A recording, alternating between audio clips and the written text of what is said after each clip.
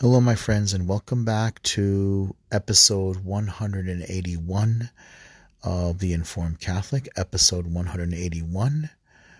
This is the second week of Advent. We're on Sunday, second week of Advent. My name is Ned Jabbar. This is episode 181, Entrance Antiphon. It's from Isaiah chapter 30. O people of Zion, behold, the Lord will come to save the nations, and the Lord will make the glory of his voice heard in the joy of your heart. Amen. Okay, so now we're going to go.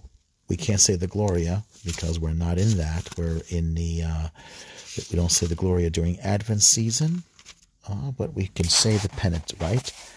And we'll start off with the Kyrie, the Lord have mercy. In the name of the Father, Son, and Holy Spirit. Kyrie eleison, Kyrie eleison, Kyrie eleison. Christe eleison, Christe eleison, Christe eleison. Kyrie eleison, Kyrie eleison, Kyrie eleison. Lord have mercy, Lord have mercy, Lord have mercy. Christ have mercy, Christ have mercy, Christ have mercy. Lord have mercy, Lord have mercy, Lord have mercy.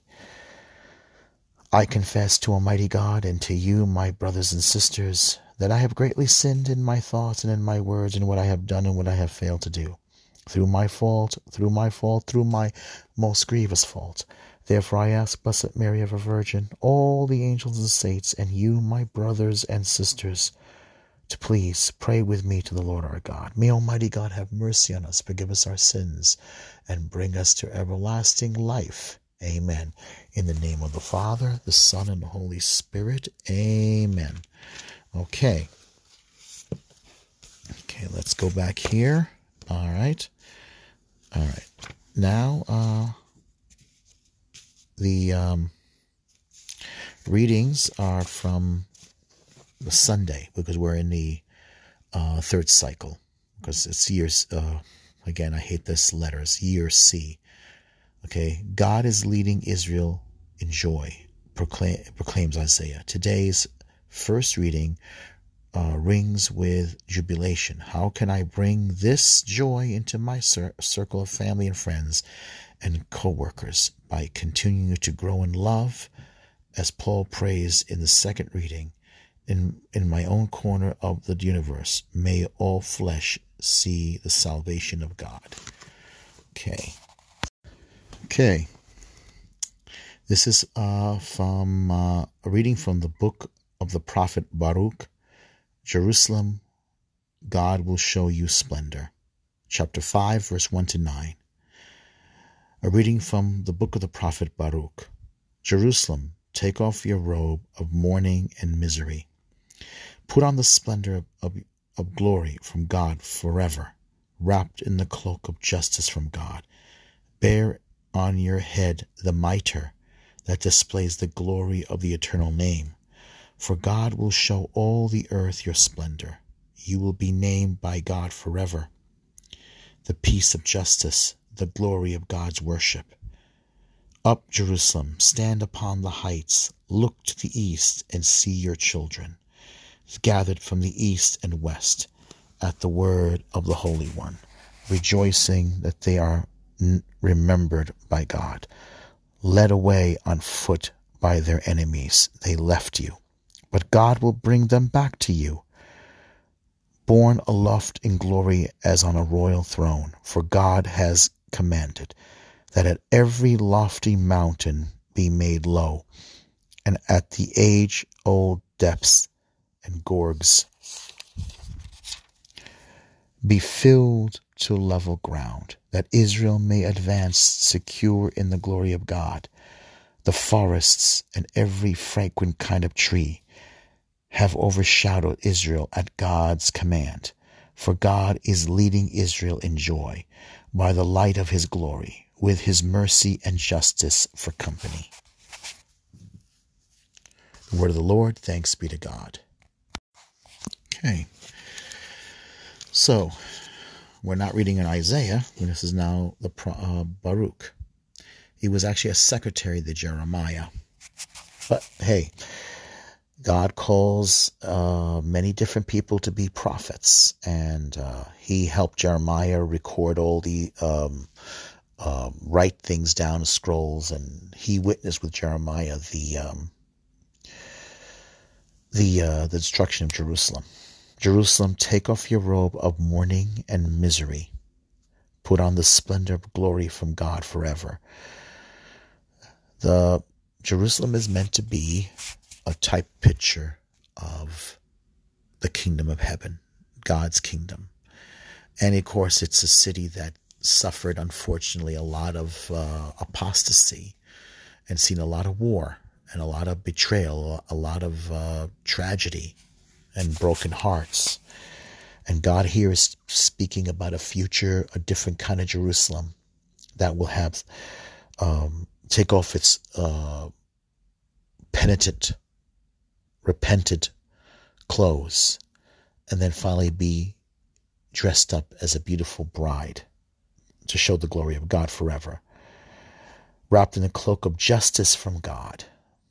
Bear on your head the mitre that displays the glory of eternal name, like the priestly mitre, what the bishops wear, that shows the glory of the eternal name. For God will show all the earth your splendor. You will be named by God forever, the peace of justice, the glory of God's worship.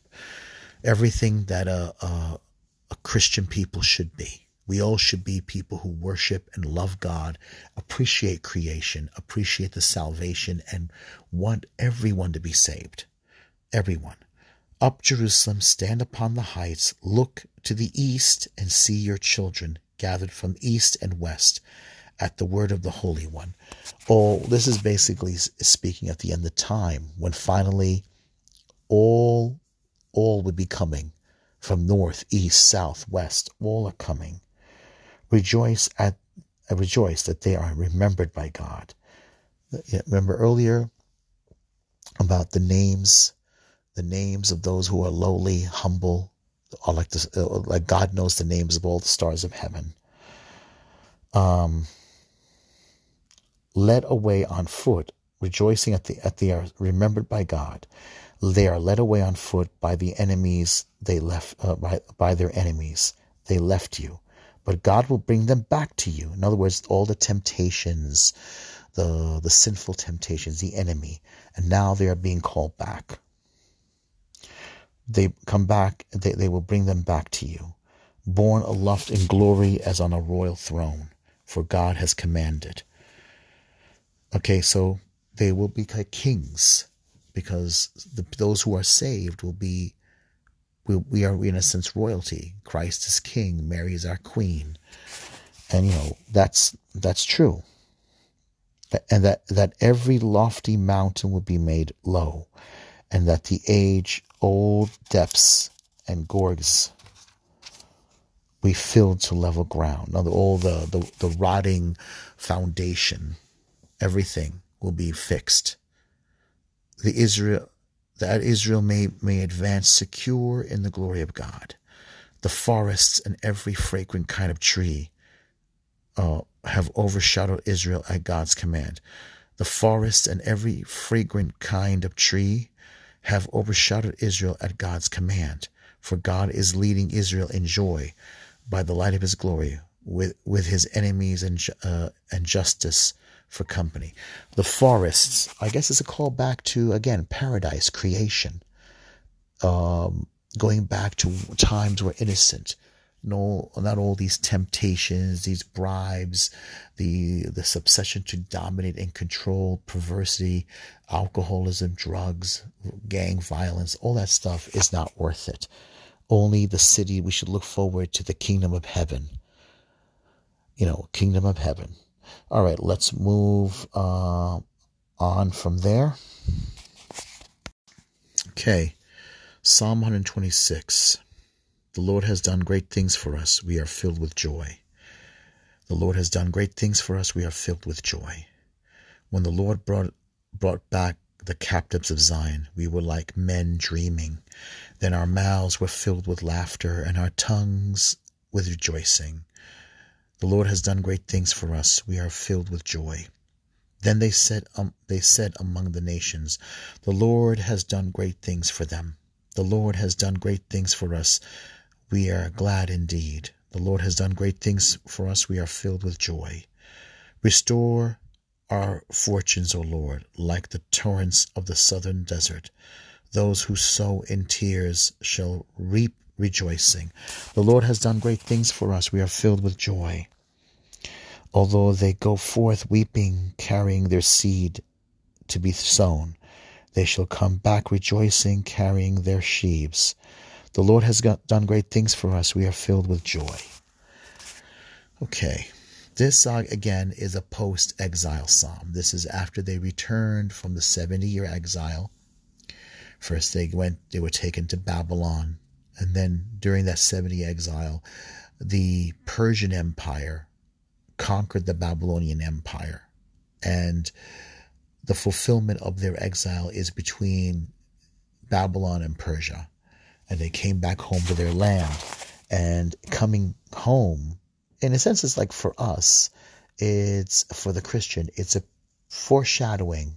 In a sense, it's two pictures. It's a picture of penance, exiled, sort of like when you sin, you're in exile. You are not in the state of grace. And so this exile for the Jews is a type image of sin. Again, a picture of like being kicked out of the garden, like Adam and Eve. And then coming back again is like being born again, rising up from the ashes like a bird. I forgot the name of it. But anyway, it's that mythological bird, a phoenix. And that's the whole point. And now, of course, this is a picture of it. And, unfortunately, you got to deal with, modern interpretations don't look at it this way, but it is. Coming back, sowing of the seed, enjoying the harvest, living in God's graces. It's like heaven on earth. They're back again. But of course, everything is short-lived with the world of empires. Okay, let's move on to the second reading. Okay, the second reading.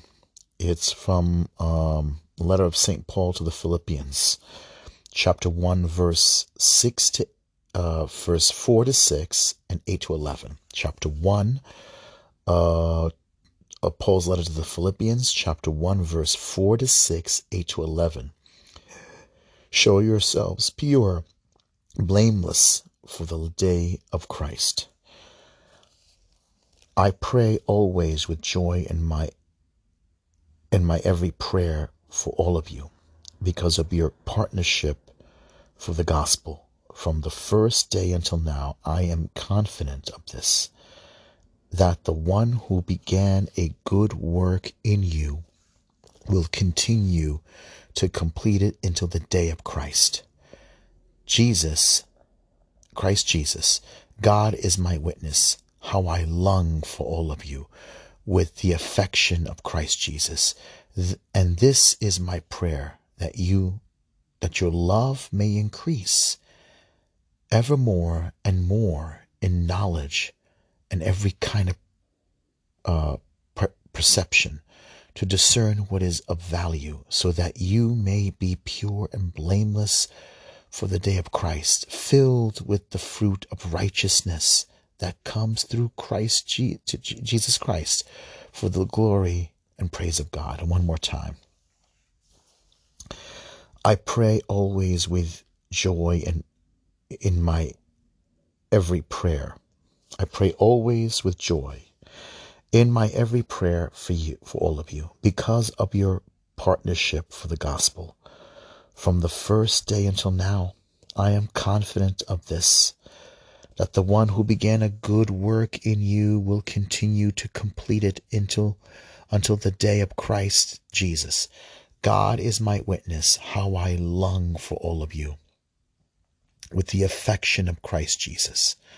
And this is my prayer, that your love may increase ever more and more in knowledge and every kind of perception, to discern what is of value, so that you may be pure and blameless for the day of Christ, filled with the fruit of righteousness that comes through Jesus Christ for the glory and praise of God. You know, one of the things that came to my mind as I was reading this,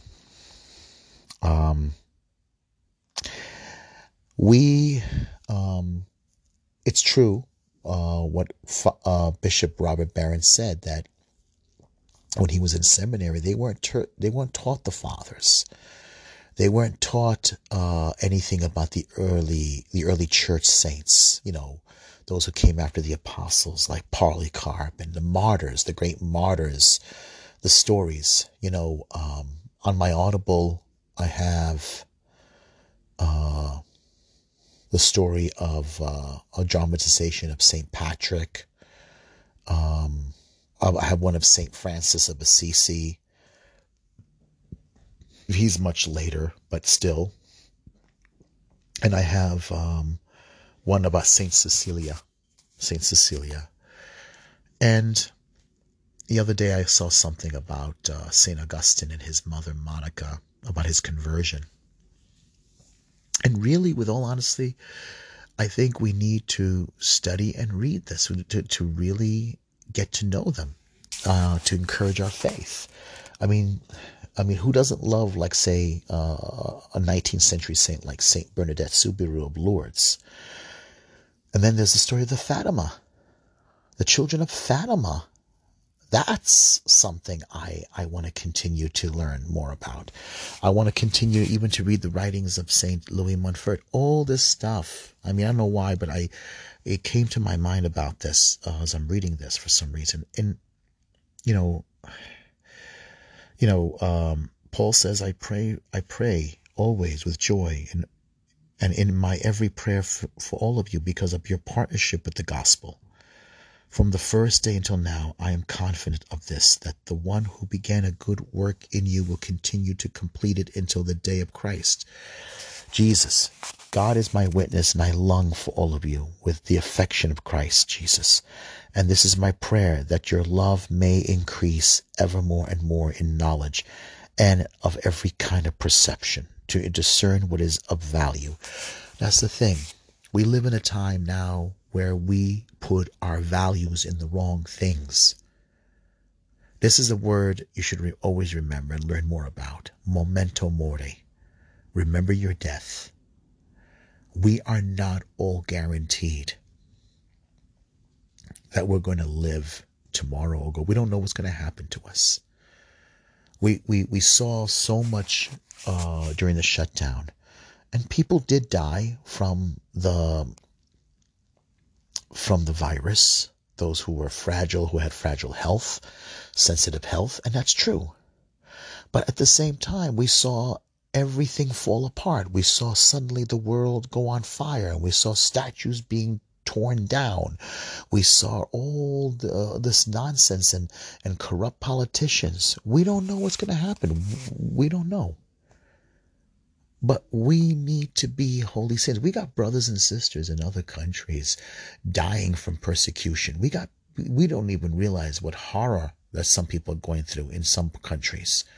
Christians are living under a non-Christian government. I mean, our government is not even Christian. I mean, the Democrats, if they have it their way, they're probably going to, who knows what they'll bring down upon us. We got these Antifa people, we got BLM that just want to watch the whole world burn. And there's still a lot of young people are so unhappy that they don't realize they're megalomaniacs. They want a socialized government. They want a government that will give them time to do art, to express themselves. Let's make money grow on trees and everything. It's not going to happen. Don't put your value in this materialistic world. We all do it. I do it.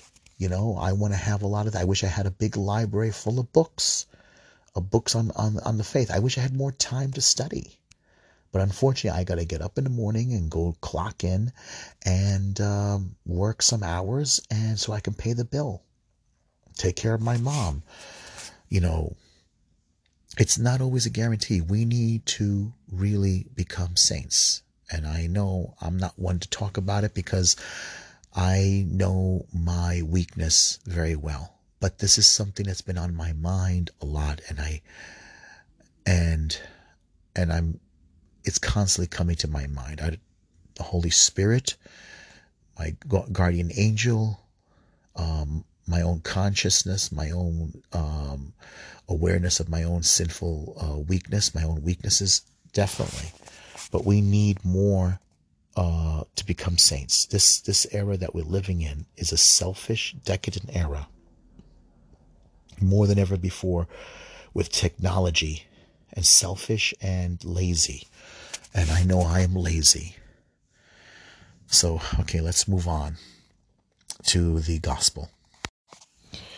All right, so let's begin. The Alleluia is from Luke chapter 3, verse 4 to 6. Alleluia, alleluia. Prepare the way of the Lord. Make straight his paths. All flesh shall see the salvation of God. Alleluia, alleluia. Prepare the way of the Lord. Make straight his paths. All flesh shall see the salvation of God. Alleluia, alleluia. A reading from the Holy Gospel according to St. Luke, chapter 3, verse 1 to 6. All flesh shall see the salvation of God. In the 15th year of the reign of Tiberius Caesar, when Pontius Pilate was governor of Judea, and Herod was Tetrarch of Galilee, and his brother Philip, Tetrarch of the region of Iturea and Trachonitis, and Licinius was Tetrarch of Abilene, during the high priesthood of Annas and Caiaphas, the word of God came to John, son of Zechariah, in the desert. John went throughout the whole region of Jordan, proclaiming a baptism of repentance for the forgiveness of sins, as it is written in the book of the words of the prophet Isaiah, a voice of one crying out in the desert, prepare the way of the Lord, make straight his paths. Every valley shall be filled, and every mountain and hill shall be made low. The winding road shall be made straight, and the rough ways made smooth, and all flesh shall see the salvation of God. The gospel of the Lord. Praise to you, Lord Jesus Christ. Amen. Okay, so we got to this beginning of Luke's gospel. The 15th year of the reign of Tiberius Caesar. Luke places that in there because he's telling us precisely that the gospel happened during this particular time. He's placing Jesus, the Word made flesh, his ministry beginning at this particular time. It's interesting, the other day, someone I was watching on YouTube mentioned that, you know how they attacked Luke's gospel, claiming that Luke made a mistake exactly when the census. It was all about the census. And this is something I've heard for years and years and years, that Luke was wrong because he got Quirinius, this particular governor of Syria, that he was a decade after Jesus was born. And in a library in England, somewhere in England, in a museum, I'm guessing, they found a coin with a different Quirinius, and it's dated exactly from the time that Jesus would have been born. And it's a Quirinius that, for some reason, was not that was overlooked in history. It was definitely not the Quirinius that had minted coins from a different era, but it was different. This was particular Quirinius. It most likely was two different men, a decade behind, a decade apart, that is. So Luke was very precise in his, and a lot of people wanted to find. They always look for these little, these particular things to disprove, even to disprove the death of the Holy Innocents. And more, I always believe that God will prove the world wrong, and it does happen. So yeah, I mean that's one. It's probably not going to satisfy the scholars. They're not going to be satisfied with it, but it was proved that Pontius Pilate was real, and for a while nobody could find any evidence of him. It most likely there was a Quirinius. Maybe it was a time when there was a lot of disruption in the government and records were probably lost and there was a lot of political uprisings and stuff like that. But I'm confident that that God will prove the world wrong always. I'm not worried. Um, and I think these particular arguments are expected to happen. If someone doesn't believe and someone hates the Christian faith, hates the Bible, and no matter what you give them, they're not going to believe. I mean, you can't expect people to always agree. It's expected that there will be disagreements, and it is going to be expected that with time, that there will be discrepancies in the records. I mean, you're talking about 2,000 years. Not everything has to be proved, and not everything has to be proven to the world. We're not answerable to that. But history, I think, and archaeology in time will prove that the world is wrong, that the gospel is true. And yet, even if you do prove it, even if you find all the evidence, will they care? No. They're not going to care. Will they believe that Jesus is God? They're not going to believe. Even if God himself came down from heaven and got on his knees, they're never going to believe. Their pride is never going to allow them to believe. So who cares? But here we have names. We have Herod, that is Herod Antipas, Tetrarch of Galilee, and then his brother Philip, who his wife Herodias left him for his brother Herod, was Tetrarch of Abilene. During the high then you have someone by the name of Tetrarch of the region of Etruria. He was Tetrarch of two regions, of Etruria. I'm sorry, I think I got a couple of things wrong here. Let me correct myself.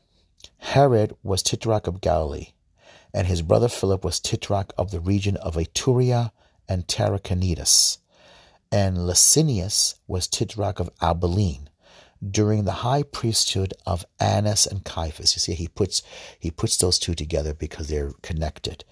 And the word of God came to John, son of Zechariah, in the desert. John the Baptist, which the Jewish historian Josephus makes mention to him. And he makes mention a little bit to Jesus, and he makes mention of James, the cousin of Jesus. It's fascinating. And then he has this quote from Isaiah, but it just goes to show you that God came into time and history, took on a mortal identity, a human identity, participated in the political, social, economic struggles of this world, consecrated it, made it holy, made living and being human holy. Not an insignificant. For 30 years he lived in a small town, worked, paid his taxes, participated in family life, family crisis, family tragedies, family joys, celebrated, danced, took part in births and weddings, worked a hard job, as a craftsman, a carpenter, planted. It shows you took part in funerals of people who passed. It just goes to show you that he consecrated human existence, that he made being human valuable. He gave value to individuality, to personhood, because he became a person. He lived. He knew he was God, and he took part in the everyday life of human beings. People who will never, he knew people that you and I will never know. Names we will never know. Friends of his that he had made and valued we'll never know. Conversations we will never know. But the fact that reason why we can say we know, but we will never know the small details, is because he became an actual person. He became an everyday human person. Tried out different sandals, worked barefooted, took part in festivals, took part in work and labor, like every other worker. Like guys I see who get up and go to work to do construction. You see them, you recognize them by their helmets, by their tool bag, by their vest that they got to wear, by the boots that's covered in dust, their toolkit and everything. He got up and went to work. That's Jesus of Nazareth. That's Jesus, who is the Son of God. This is what he did. This is something to think about. And he prayed. He took part in labor, got a bucket of water, watered the donkey, milked the cow, went and got eggs. It's just, that's him. This is what he did. He became like us. All right, let's go to the closing prayers. I believe in one God, the Father Almighty, maker of heaven and earth, of all things visible and invisible. I believe in one Lord Jesus Christ, the only begotten Son of God, born of the Father before all ages, God from God, light from light, true God from true God, begotten not made, consubstantial with the Father. Through him all things were made. For us men and for our salvation he came down from heaven, and by the Holy Spirit was incarnate of the Virgin Mary and became man. For our sake he was crucified under Pontius Pilate. He suffered death and was buried, and rose again on the third day, in accordance with the Scriptures. He ascended into heaven and is seated at the right hand of the Father. He will come again in glory to judge the living and the dead, and his kingdom will have no end. I believe in the Holy Spirit, the Lord, the giver of life, who proceeds from the Father and the Son, who with the Father and the Son is adored and glorified. He has spoken through the prophets. I believe in one holy, Catholic, and Apostolic Church. I confess one baptism for the forgiveness of sins and look forward to the resurrection of the dead and life of the world to come. Amen. Our Father, who art in heaven, hallowed be thy name. Thy kingdom come, thy will be done on earth as it is in heaven. Give us this day our daily bread, and forgive us our trespasses as we forgive those who trespass against us. Lead us not into temptation, but deliver us from evil. For thine is the kingdom, the power, and the glory, now and forever. Amen. Hail Mary, full of grace, the Lord is with thee. Blessed art thou among women, and blessed is the fruit of thy womb, Jesus. Holy Mary, Mother of God, pray for us sinners, now at the hour of our death. Amen. Hail Mary, full of grace, the Lord is with thee. Blessed art thou among women, and blessed is the fruit of thy womb, Jesus. Holy Mary, Mother of God, pray for us sinners, now at the hour of our death. Amen. Hail Mary, full of grace, the Lord is with thee. Blessed art thou among women, and blessed is the fruit of thy womb, Jesus. Holy Mary, Mother of God, pray for us sinners, now at the hour of our death. Amen. Saint Michael, Archangel of God, defend us in battle. Be our defense against the wild, wicked attack of the devil. May God rebuke him, we humbly pray.